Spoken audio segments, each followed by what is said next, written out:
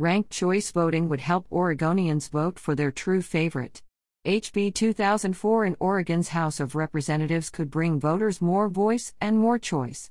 Oregonians deserve the ability to vote for candidates that share their values and represent their communities, but the state's current election system too often discourages voters from doing that. Almost every election comes with a discussion of spoiler candidates, voting for somebody who's more electable, being sure not to waste your vote, or even a vote for candidate X is a vote for candidate Y. Voters are often wary of voting for a less popular candidate they might prefer, worrying that doing so may just help their least favorite major party candidate win. But a new bill sponsored by Speaker of the Oregon House Dan Rayfield, a Democrat representing Corvallis, could allay voters' calculations about spoilers. HB 2004 would change elections for most statewide and federal positions to ranked choice voting, also called instant runoff voting. In both the party primaries and the general election, voters would rank candidates in order of preference instead of just selecting a single choice. If no candidate receives more than 50% of first preferences, ballots go to further rounds of counting where last-place candidates are eliminated and their voters' later choices are considered, continuing until one candidate has over 50% of the vote among the remaining candidates. The bill would also direct the Oregon Secretary of State's office to provide guidance on implementation for jurisdictions adopting ranked choice voting for their local elections.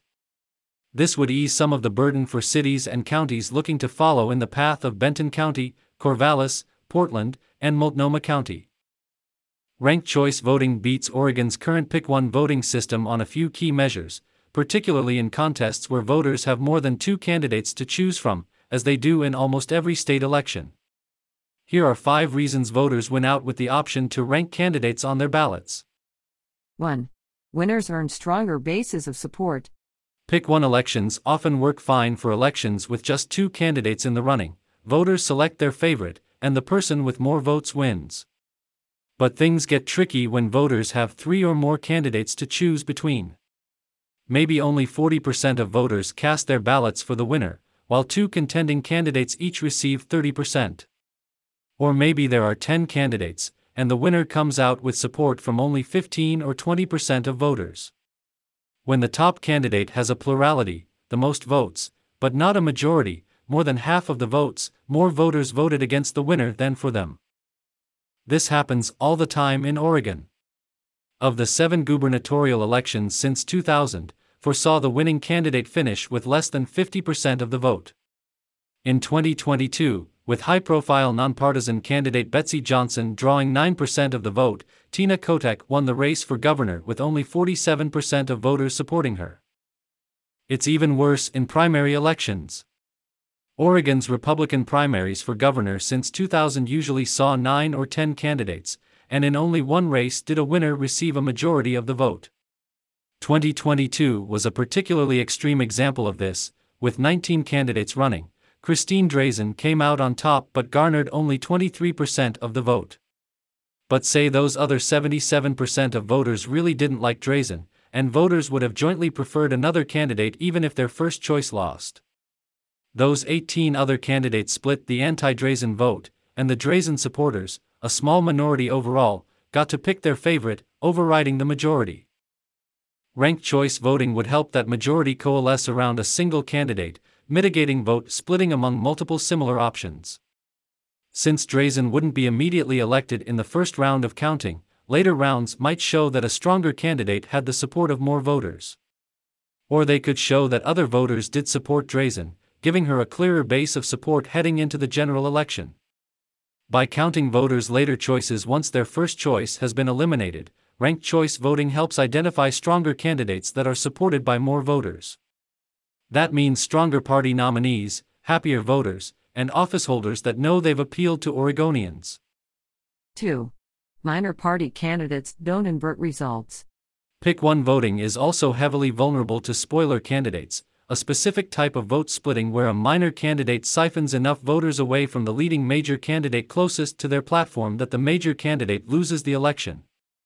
This happened quite famously in the 2000 presidential election in Florida when Green Party candidate Ralph Nader, whose voters generally preferred Democrat Al Gore over Republican George W. Bush, received nearly 100,000 votes and Bush beat Gore by just over 500 votes.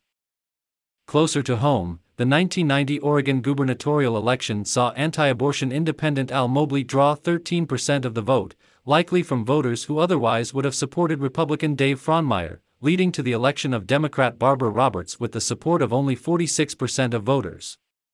And in Maine, far-right Governor Paul LePage won his 2 elections when voters split between a left-leaning independent and a Democrat. This was one major impetus behind Maine's ballot measure moving the state to ranked choice elections. But just like vote splitting more generally, ranked choice voting helps deal with spoiler candidates sensibly. The minor candidates are eliminated in early rounds because they received the fewest votes, and their voters' later choices are counted to see which remaining candidate is preferred by a majority of voters. A minor candidate with only a few points of the vote won't throw the election to a different major candidate. 3. Voters can choose their honest favorite. Due to a very sensible fear of slim plurality winners and spoiler candidates, the Pick One system incentivizes many voters to cast their ballots strategically, picking a candidate they see as electable rather than the candidate they like the most, somebody they think can win, not somebody they think should win. And campaigns take full advantage of this, spending chunks of their time and money on arguments about feasibility instead of making the substantive case for their candidate. I can't even count the number of Tina Kotek ads I saw last fall that said, "I like Betsy Johnson, but she can't win," or "A vote for Betsy Johnson is a vote for Christine Drazan." Ranked choice voting changes this dynamic entirely. Since their second choice will count if their first choice is eliminated, voters can support a less popular candidate without taking votes away from a more popular candidate. Maybe the first round of that Florida election looks the same, with Nader receiving 2% of the vote, but the second round of counting, when Nader voters' second choice votes are tallied, puts Gore over the top. Or you can honestly vote for Betsy Johnson first and still know that if she loses in the first round, your vote will count for Tina Kotek in later rounds. 4. More representative candidates can run and win. Thanks in large part to vote splitting, voters and candidates in a Pick One system know they must act strategically, angling to end up with a least bad outcome. Voters often judge women as less electable than men, pushing women candidates more often into the trap of feasibility in strategic voting. And candidates often must decide even before entering a race whether their presence would lead to vote splitting and help elect a minority-preferred contender. This frequently applies to less established third-party candidates, women, and people of color. In Chicago's mayoral election last month, the chair of the city council's Black Caucus publicly called for some candidates to drop out to avoid splitting the vote among black candidates. When communities can better coalesce around their preferred candidates under ranked choice voting, those candidates can worry less about electability or vote splitting. That likely means opportunities for more women, people of color, and minor candidates to run and earn votes with lower likelihood of throwing the election to a less preferred winner. One study found that in the Bay Area, women were more likely to win elections in ranked choice cities than in cities that had not adopted ranked choice voting. In 2006, San Francisco used ranked choice voting to elect a new supervisor from the majority Asian District 4, and 4 Asian candidates ran against 2 white candidates. While no candidate had more than about a quarter of the vote in the first round of counting, large numbers of second and third preference votes from supporters of other Asian candidates in the race helped put Ed Jew over 50% in the final round. Even if votes were split among those Asian candidates in round 1, ranked choice voting helped those voters to join forces with their second and third choice votes behind a candidate of their choice, even with multiple candidates running. Better voice, better choice.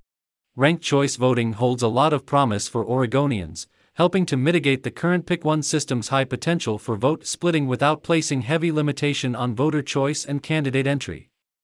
Voters can expect more winners who've received votes from a majority of voters, a greater range of choices on their ballot, and office holders more likely to represent their preferences. Candidates win by running campaigns more focused on the issues, dodging negative rhetoric and arguments about electability. HB 2004 is a major opportunity for the state to support more responsive democratic outcomes.